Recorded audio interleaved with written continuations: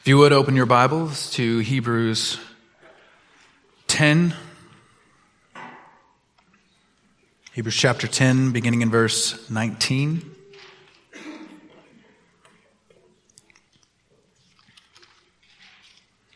And I will read verses 19 through 25.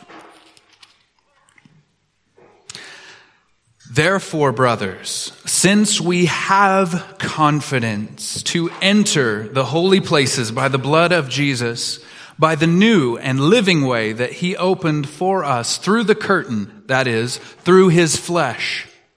And since we have a great priest over the house of God, let us draw near with a true heart in full assurance of faith, with our hearts sprinkled clean from an evil conscience, and our bodies washed with pure water. Let us hold fast the confession of our hope without wavering, for he who promised is faithful. And let us consider how to stir up one another to love and good works, not neglecting to meet together, as is the habit of some, but encouraging one another, and all the more as you see the day drawing near. He who has an ear to hear, let him hear.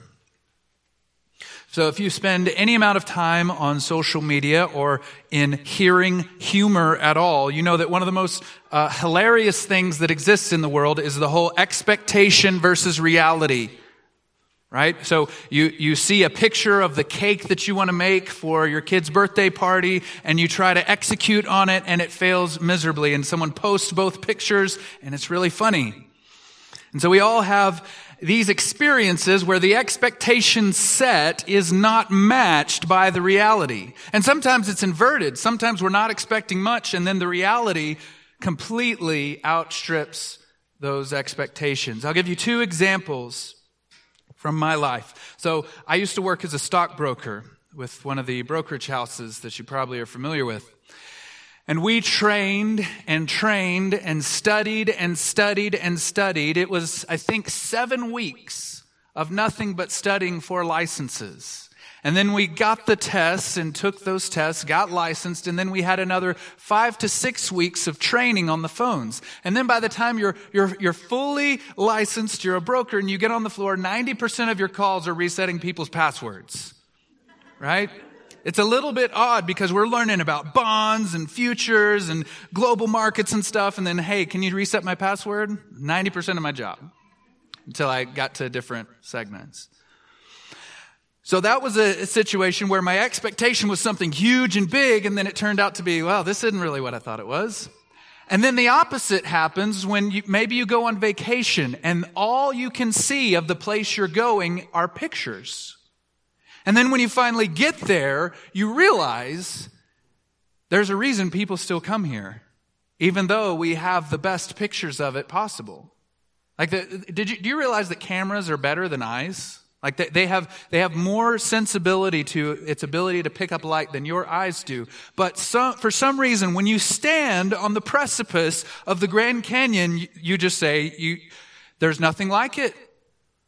No picture, no matter how accurate it is, can't encapsulate that experience.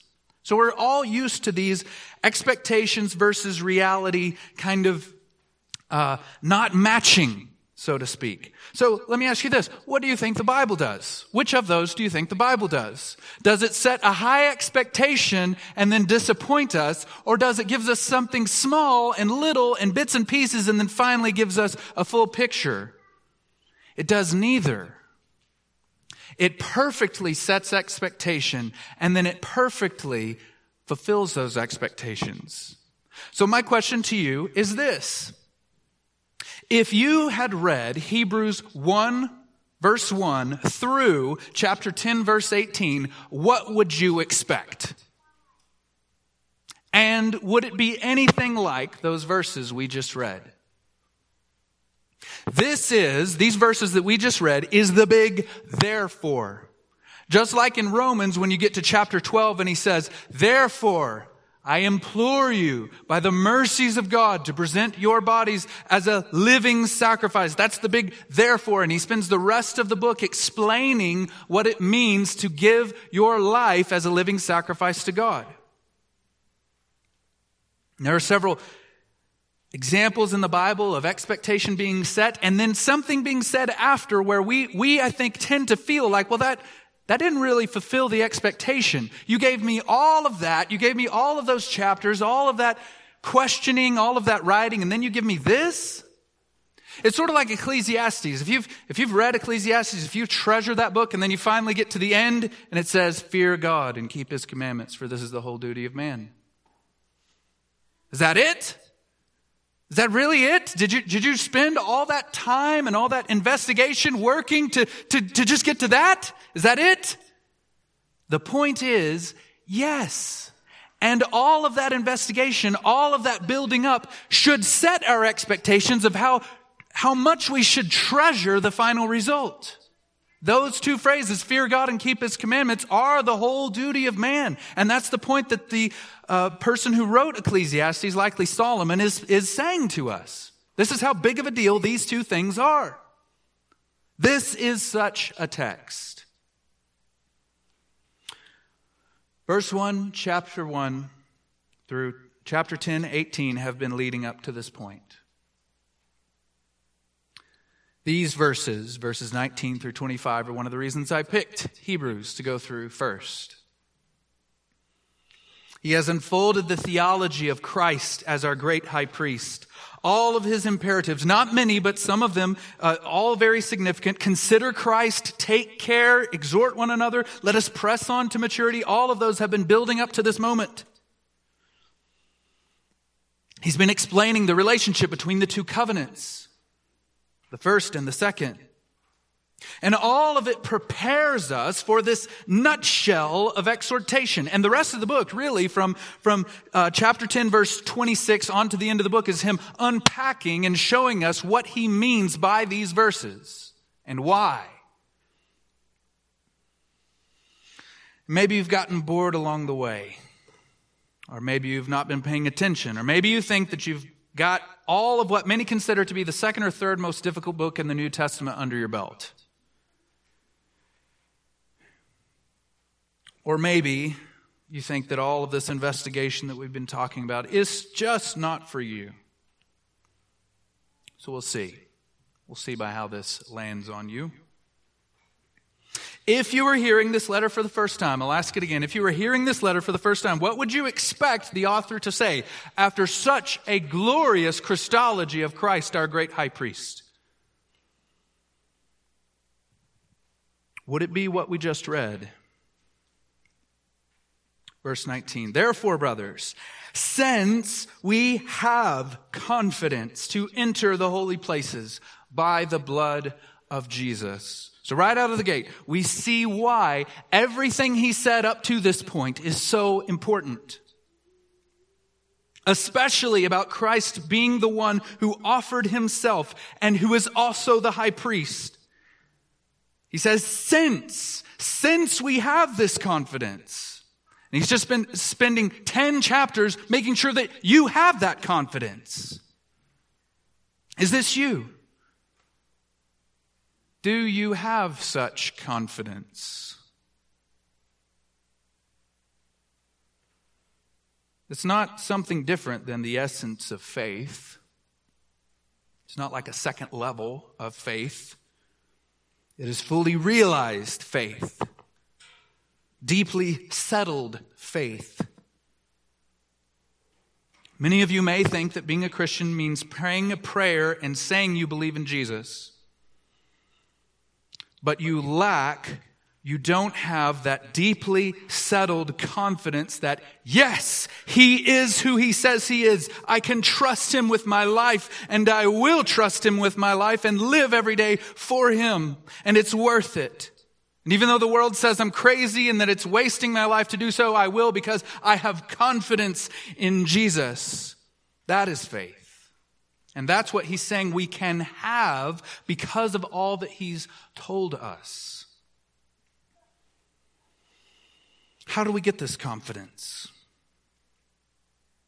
He's not talking about heaven. One day when faith is sight and we see him, it's very easy to have confidence in that moment when all sin and all hindrances are removed and we see him face to face and we're transformed to be like him because we see him as he is. He's not talking about then, he's talking about now, since we have confidence.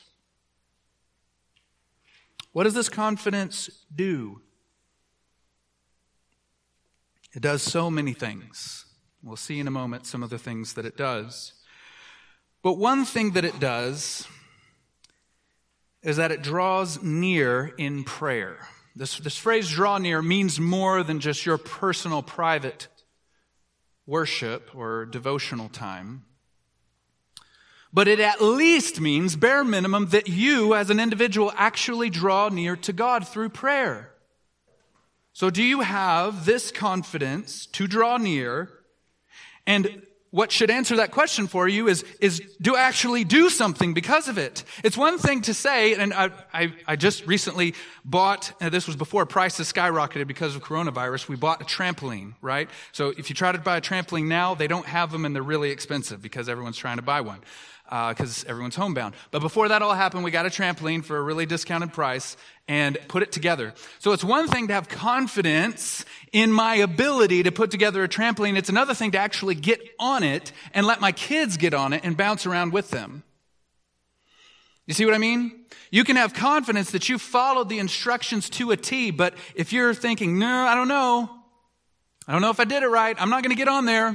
I'm not going to let my kids get on there. It could be dangerous. That's not confidence. So our confidence in Christ, the effect in our heart is that, at least first and foremost, the cry of faith, Abba, Father, that we can approach that way. So do you do that? You may say you have this confidence, but where's the proof? Do you draw near? And let me say this to encourage those of you who might hear that and you're soft-hearted and you're discouraged. Let me say this, feebly drawing near with weakness and with many false starts and through frustrations is 1,000,000 times better than fake, untested confidence. I would rather pastor and deal with and shepherd a small group of people who are weak in faith, but humbly and imperfectly actually drew near to God in need and in a needy, contrite heart than hundreds and thousands who felt strong and secure in their faith, but did not actively or humbly draw near. So what does this confidence sound like? I've already given you some ideas, hopefully, of what. And this is an important question. We can say we have confidence and we can kind of define that as a feeling, like I feel sure in something, right? Like I'm confident, fairly confident, that the sun is going to rise tomorrow. And if it doesn't, that means that Jesus has come back, right? So one of those two things is going to happen between now and tomorrow morning. So that feels settled in my heart. But because of that confidence, what do? I continue to live my life. I continue to try and live for Christ. So what does this kind of confidence in Jesus and in his ministry on our behalf, what does it sound like in our hearts? I will give you words from an old hymn. The hymn is called, Jesus Lives and So Shall I. Jesus lives and so shall I. Death, thy sting is gone forever. He who deigned for me to die lives the bands of death to sever. He shall raise me from the dust. Jesus is my hope and trust. Jesus lives and reigns supreme, and his kingdom still remaining. I shall also be with him, ever living, ever reigning. God has promised, be it must. Jesus is my hope and trust. That's what it sounds like to have this settled confidence in the Lord. And my question to you is this how you view your Christian life? Is the pursuit of this the way you see your involvement in your church body? I wonder. Verse 20. By the new and living way that he opened for us through the curtain, that is, through his flesh. The reason we can have this confidence is the work of Christ himself on the cross. Let me say that again. The reason we can have this confidence is in the work of Christ himself on the cross. How did he open this way? By dying in our place for our sins. How is the curtain his flesh? So the curtain separated the Holy of Holies from the people and even the priest, except for one day a year. So Christ's body is presented in this image as a new curtain that has been torn asunder so that the people can now approach God. And this is a new living way. It's not through the death of animals. Christ lives even though he died. And so we approach him on the basis of a living sacrifice and we follow his example. So all of this matters to give us this confidence. This is why he's speaking this way and why he's spent 10 chapters almost explaining what it is Christ has done for you so that you will have this deep-seated confidence. What you need, what I need, is confidence to draw near. Whatever the draw near means. We'll get to that in a little bit. We'll see it in a few verses. But you need this confidence. And maybe it's just me, but this seems what we're really lacking. This seems to be what we're really lacking. He's going to call this in a second the full assurance of faith. This boldness, this sureness, this rock-solid, basic confidence that Jesus lives and so shall I. The same resolve that gives our brothers and sisters overseas the boldness to pray for the forgiveness of those who torture them while they're putting them to death.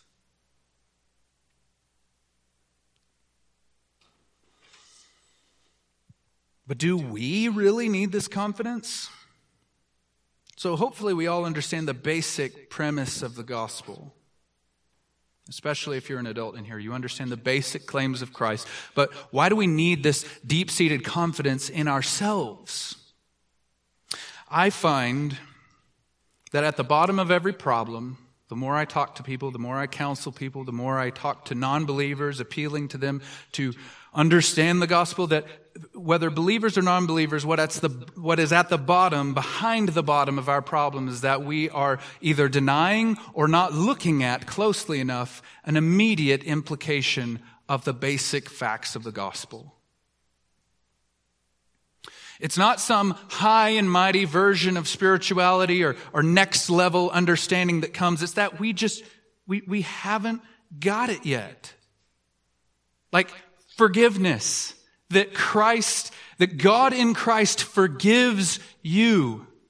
Have you really embraced that at the deepest level?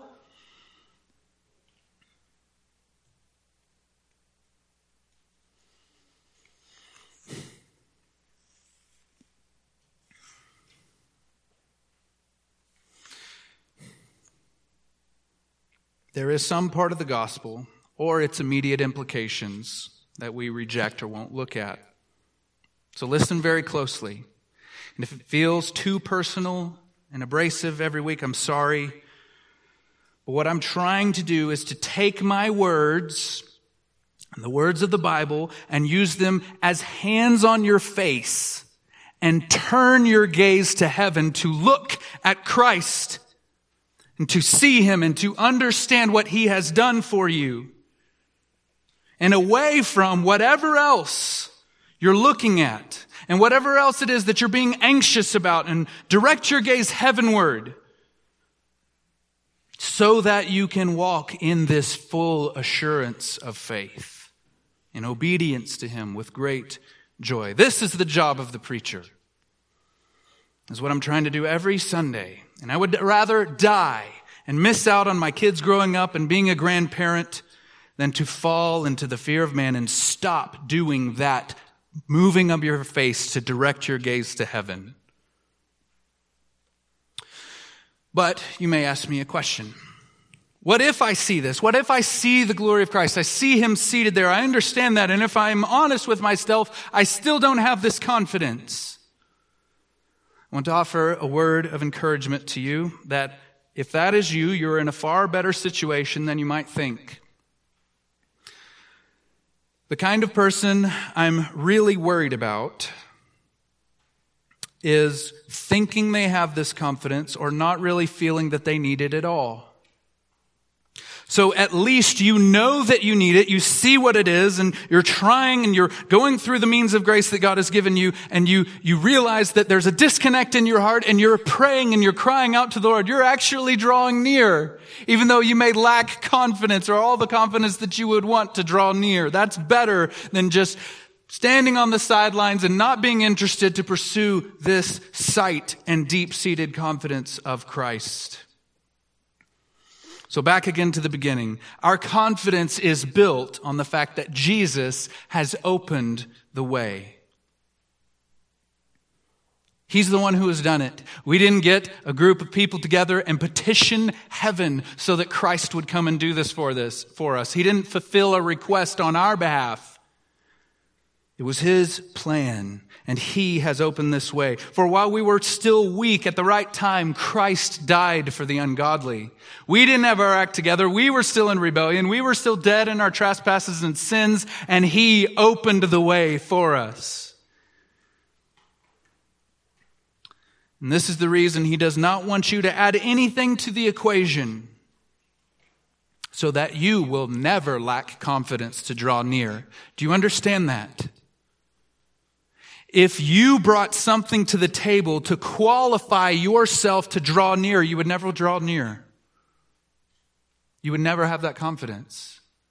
Christ opened the way. It's open and no one can shut it. And we don't bring our righteousness, our good deeds to qualify us to approach Him, to draw near to Him. He has opened the way. He did it all. He paid it all. He won it all. And He rules over all. But what if it's not enough? What if I know that Jesus is the one who opened the way and made it possible in the first place? And what if I still lack this full assurance of faith you're talking about? So there's a few things I want to say. First is I have pastoral concern. How can I help people have real, full assurance of faith when they don't know that they don't have it and they don't much mind to know one way or the other?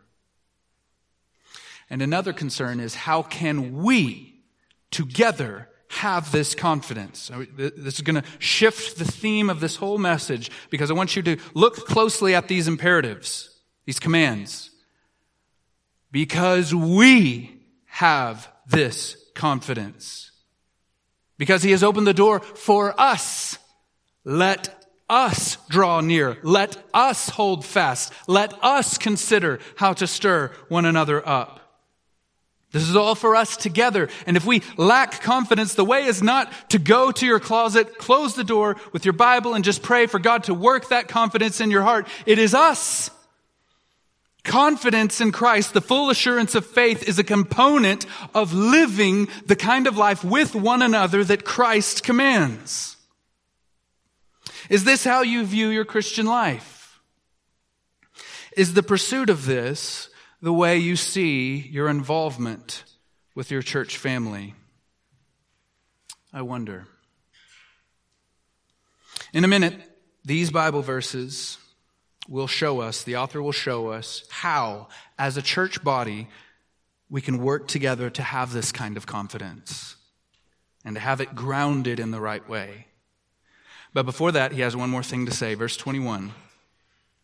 And since we, again, there's the idea, we have a great priest over the house of God. Before we get to the steps, what we're supposed to do, the commands, which we love do's and don'ts. Before we get there, he wants us to see one more thing. We have a great priest. Jesus does not set up a great plan of salvation and then step back and say, go do it. The gospel is not, Jesus has made all things new, get your act together, go do it. That's not the gospel. He constantly serves and ministers on your behalf before the throne of God. He's more active in the work of the kingdom and the gospel than any human and all of us combined. He is the author and perfecter of our faith. Regarding the things you need most, your relationship with God, in the place that has the most significance before the throne of God, there Christ is now interceding for you. And this is the basis on which the author says in 7:25, consequently, he is able to save to the uttermost those who draw near to him, to God through him, since he always lives to make intercession for them. There he is, over the whole house of God, ruling and interceding on your behalf. I know this might seem overly simplistic, or like I'm beating a dead horse because we've been talking about it for so long. But I really need you to see this and why the author sees this as so important. Before we can get to the do's and don'ts, before we can really get to a place where we can obey, we need to have a deep-seated confidence that Christ is our great priest. What do you deal with? Anxieties? Frustrations? Fears? Noxious pride, family strife, marital friction, problems with your children, anger, sorrow, weakness, guilt, shame, doubt, lack of joy, fear of death, fear of loss, questioning God's goodness. Is it just me? I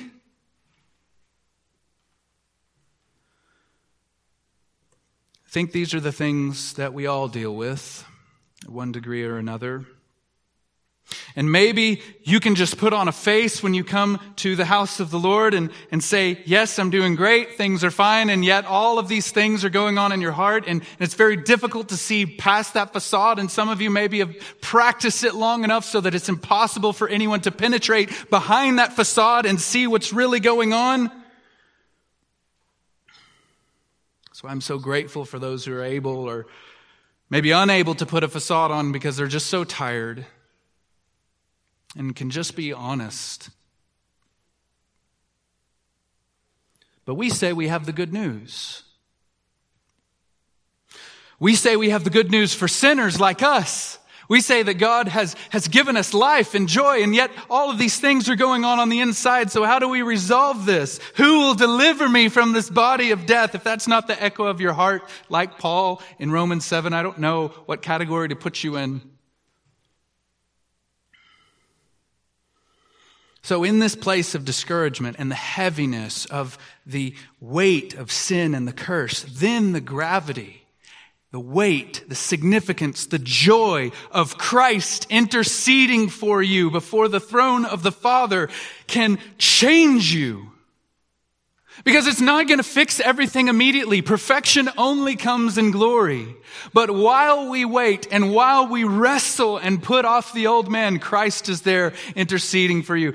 Father, I can't shake this sorrow or this feeling of desperation and depression, and I don't even know why I have it. Christ is there interceding for you. Father, I can't be reconciled somehow to my wife. I don't know what to do. I don't know how to get my children to behave. Christ is interceding for you. And he always lives to make intercession for you. Do you see how powerful that is?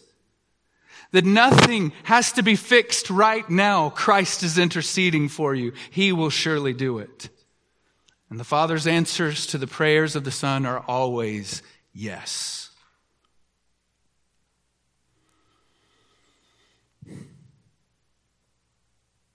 Is this how you view your Christian walk?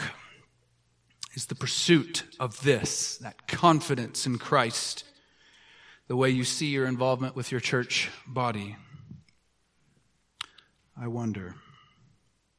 Therefore, he says, begins the whole section with therefore. Because of all this is the case, because of all that has been said and leading up to this point in Hebrews, because we have such a great high priest, because he has done what he has done, what should we now do?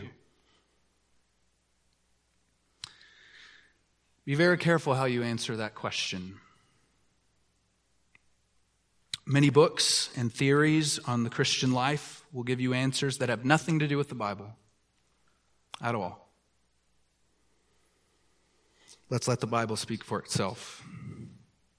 And it's nothing less than asking this. This is how significant this passage is. You got to be careful whenever a pastor comes to a passage like this. It could take a while, not just today. It's nothing less than asking this. Because of all that Christ has done, that we've just spent the majority of 10 chapters talking about and close to 60 sermons unpacking, what should we do? On the one hand, we've been mentioning parts of what we should do along the way. Every sermon has some piece of application. But let's see how the author himself, under the inspiration of the Holy Spirit, tells us what we should do. There are 3 commands. 3 commands that he gives us. Let us draw near. Let us hold fast. And let us stir one another. Let us draw near. Let us hold fast. And let us stir one another. Verse 22. Let us draw near with a true heart in full assurance of faith, with our hearts sprinkled clean from an evil conscience, and our bodies washed with pure water. This phrase, draw near, is very important. What do you think of when the author says, draw near? In the English language, we have special words, okay? So let's take the topic of choosing. So we have tons of words that talk about choosing. I picked them, I chose them, I selected them, right? We could go on and on. But what comes to your mind when I say elect? Election, right? So we've got 3 senses, very special senses of that word. Bride elect, the elect in the Bible, and general elections, which are coming up, right? Pray for our nation. So we have special words. And then we another example is words about getting from point A to point B. Drive, walk, go, move.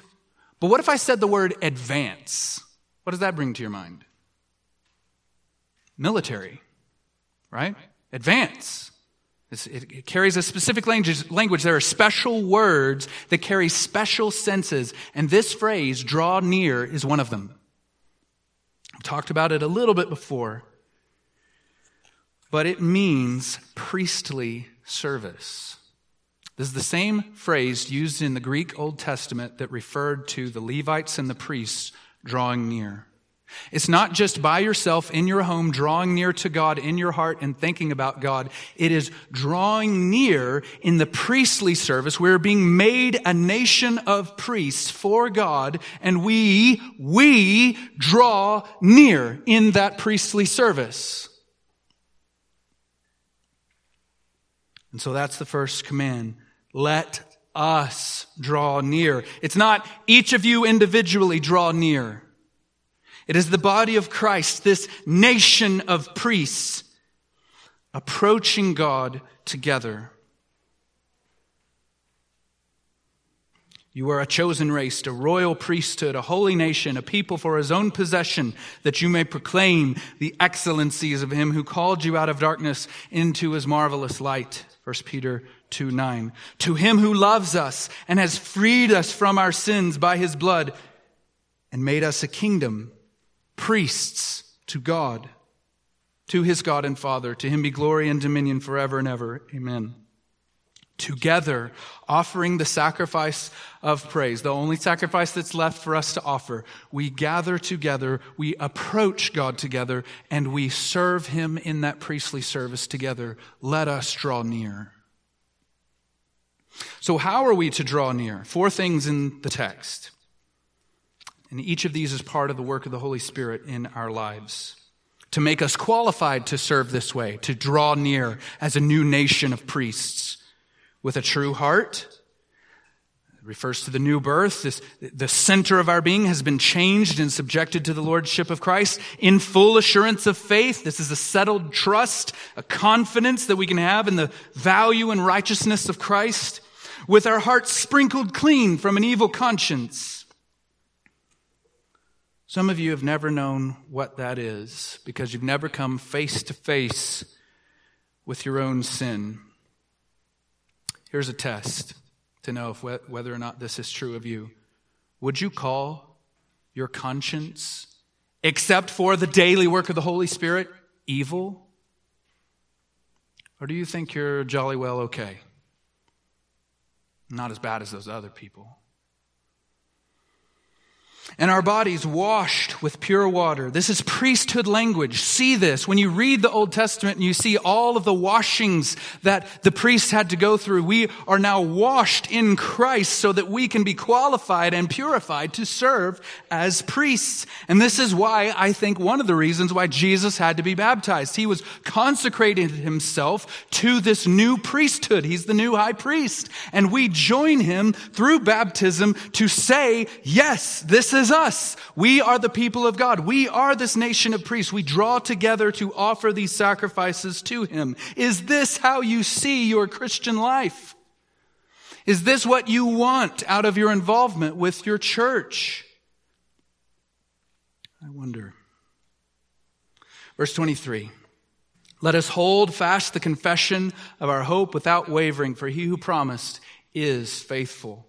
Let us hold fast, not each of you individually by yourselves alone, cut off from the body, holding fast. Let us hold fast.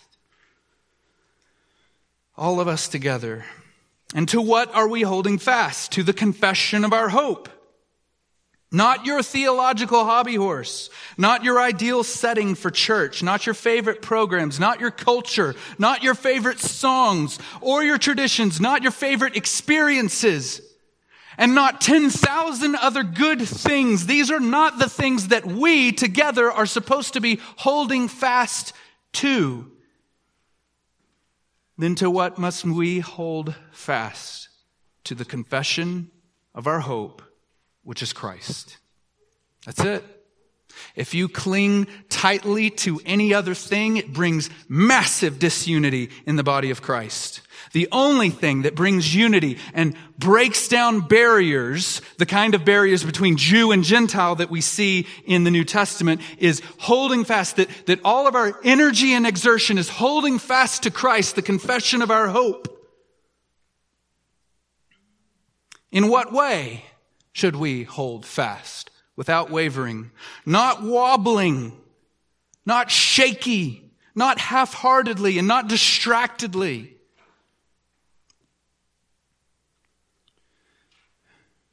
How much of your spiritual life and time is spent on this very thing, holding fast to Christ? Are you striving to obtain it? Are you seeking help to get there? Can you echo with the Apostle Paul in Philippians 3? Brothers, I do not consider that I have made it my own, but one thing I do, forgetting what lies behind and straining forward to what lies ahead, I press on towards the goal of the prize of the upward call of God in Christ Jesus. How or why should we do this? How or why should we hold fast to this confession of our hope? For he who promised is faithful. Amen?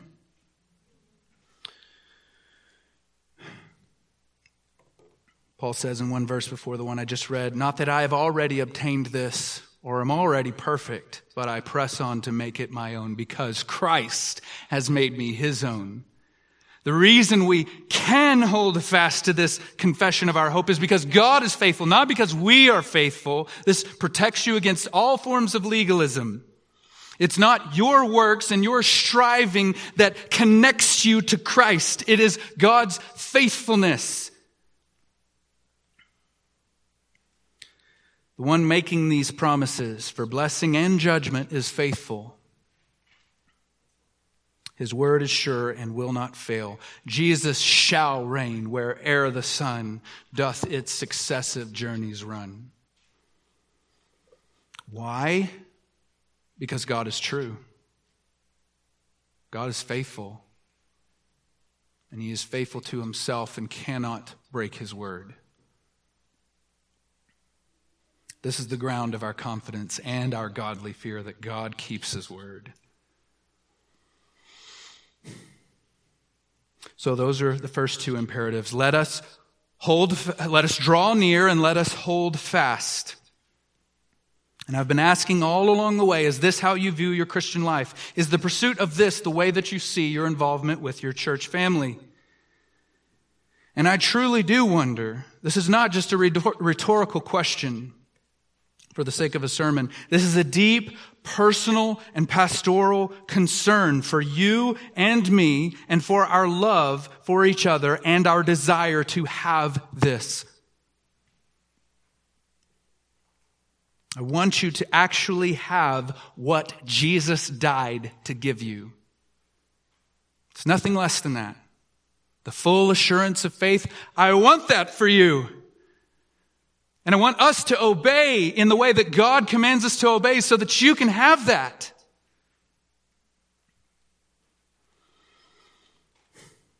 Verse 24.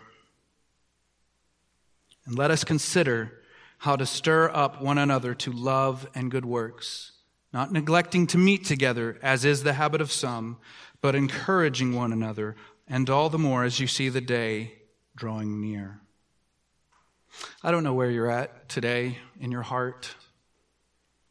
I don't know how these verses have landed on you. Maybe your arms are crossed inside your heart and you're not really interested in the pursuit of these things. Maybe you're completely discouraged. Maybe you see some progress in your heart and you're not sure. These commands are heavy. Let us hold fast. Let us draw near. These are big, huge, significant, especially in the context of all it says about them. And if we were told, here's the building you got to build, and not been given the foundation first to build it on, it would be impossible. And that's what chapters 1 through 10 are. And then we get these two verses, the final command. Let us consider how to stir up one another. I hope you feel and see the beauty of this command. In light of all, and because of all that has been said about Christ, because of the gospel, on the basis of Christ's work on our behalf, this is how we are commanded to live, and so fulfill the first two commands in each other's lives. How is it that we draw near? How is it that we hold fast to Christ? It's this. Let us consider how to stir one another up to love and good works. Lord willing, we'll spend a few more weeks marinating in these two verses. Something I've been thinking about and dreaming about for a while. And it's not something that's only here, it's everywhere in the New Testament especially. Just this morning in our family Bible reading, we saw the same idea again in 1 Thessalonians 3. It's there, it's everywhere. I hope you can see how significant these verses are in transforming your Christian walk. When I was growing up, we were in a family bluegrass band. If you can believe it, I played the banjo, okay? And it was super embarrassing to be in a band with your dad as the leader. And he listens to the sermons, so I know he's going to hear this. We joke about it. It was so funny, and we were so disorganized sometimes that people thought we were doing a comedic act. That's how bad it was sometimes. So, but one of the songs we sang was, I've decided to follow Jesus. Most of you probably know this, especially if you're older. And it's a good song. But one of the verses says, though none go with me, still I will follow. Though none go with me, I still will follow. Though none go with me, I still will follow. No turning back, no turning back. Here's what I want to say about that verse. That's not your experience. Unless you are willing to say that everyone else in this room is not a Christian, you can't sing that verse. Though it's still true, if all y'all decide tomorrow that y'all aren't going to go with me and pursue Jesus, I'm still going to pursue Jesus. It's true. But though I am not a songwriter, I want to give you some possibilities for some other verses. Though you resist me, still we will follow. Though you're exhausted, still we will follow. Though we're imperfect, still we will follow. Though different ages, still we will follow. Though not agreeing on everything, still we will follow. Though few in number, we still will follow. Though pride besets us, still we will follow. Though not my preference, still we will follow. Though it will cost me, still we will follow. Though moving slowly, still we will follow. For Christ has triumphed. Yes, we will follow. Jesus has no interest in a version of Christian spirituality or maturity that leaves your brother and sister behind in the dust. He's not interested in it. Isn't that what Jesus did? He's in the presence of God, delighting in the presence of God, even being very God of God, and he leaves that to come and bring us in. That's what you should be doing with your brothers and sisters. Let us consider how to stir one another up to love and good works. I want to close by giving you some questions. Food for thought. These are in your handout.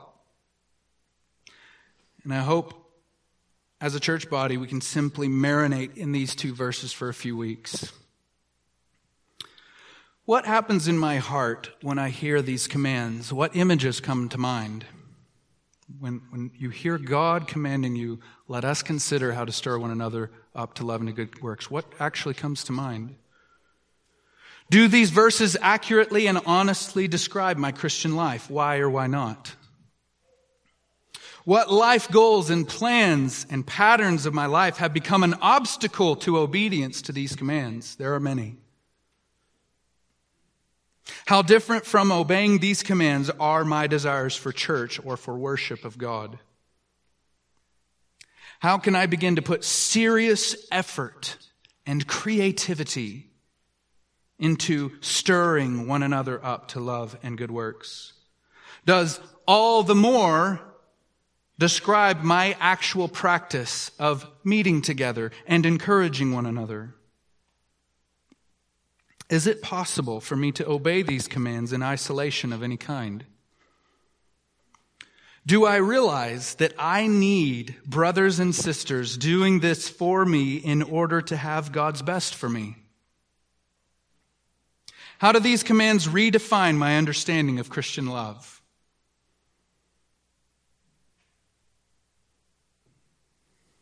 Do I know my Christian walk should be like this? Is the pursuit of these things the way I see belonging to my church family? I wonder. Let's pray. Father, we are dependent on you in more ways than we realize. And so we ask that your Spirit would move powerfully. We cannot evoke or create obedience in our heart on our own, so we ask that you would powerfully move in our hearts together. Change our minds, change our heart. Do what you will among us for your name's sake. And I pray for those who simply can't take my word for it or haven't seen it. Maybe their eyes are covered or their hearts are hardened to this truth. I ask that you would do whatever needs to take place so that they would enter in to this way of obedience, the way that Christ showed us to live. Please do so for their good, their joy, and your glory. In Jesus' name, amen.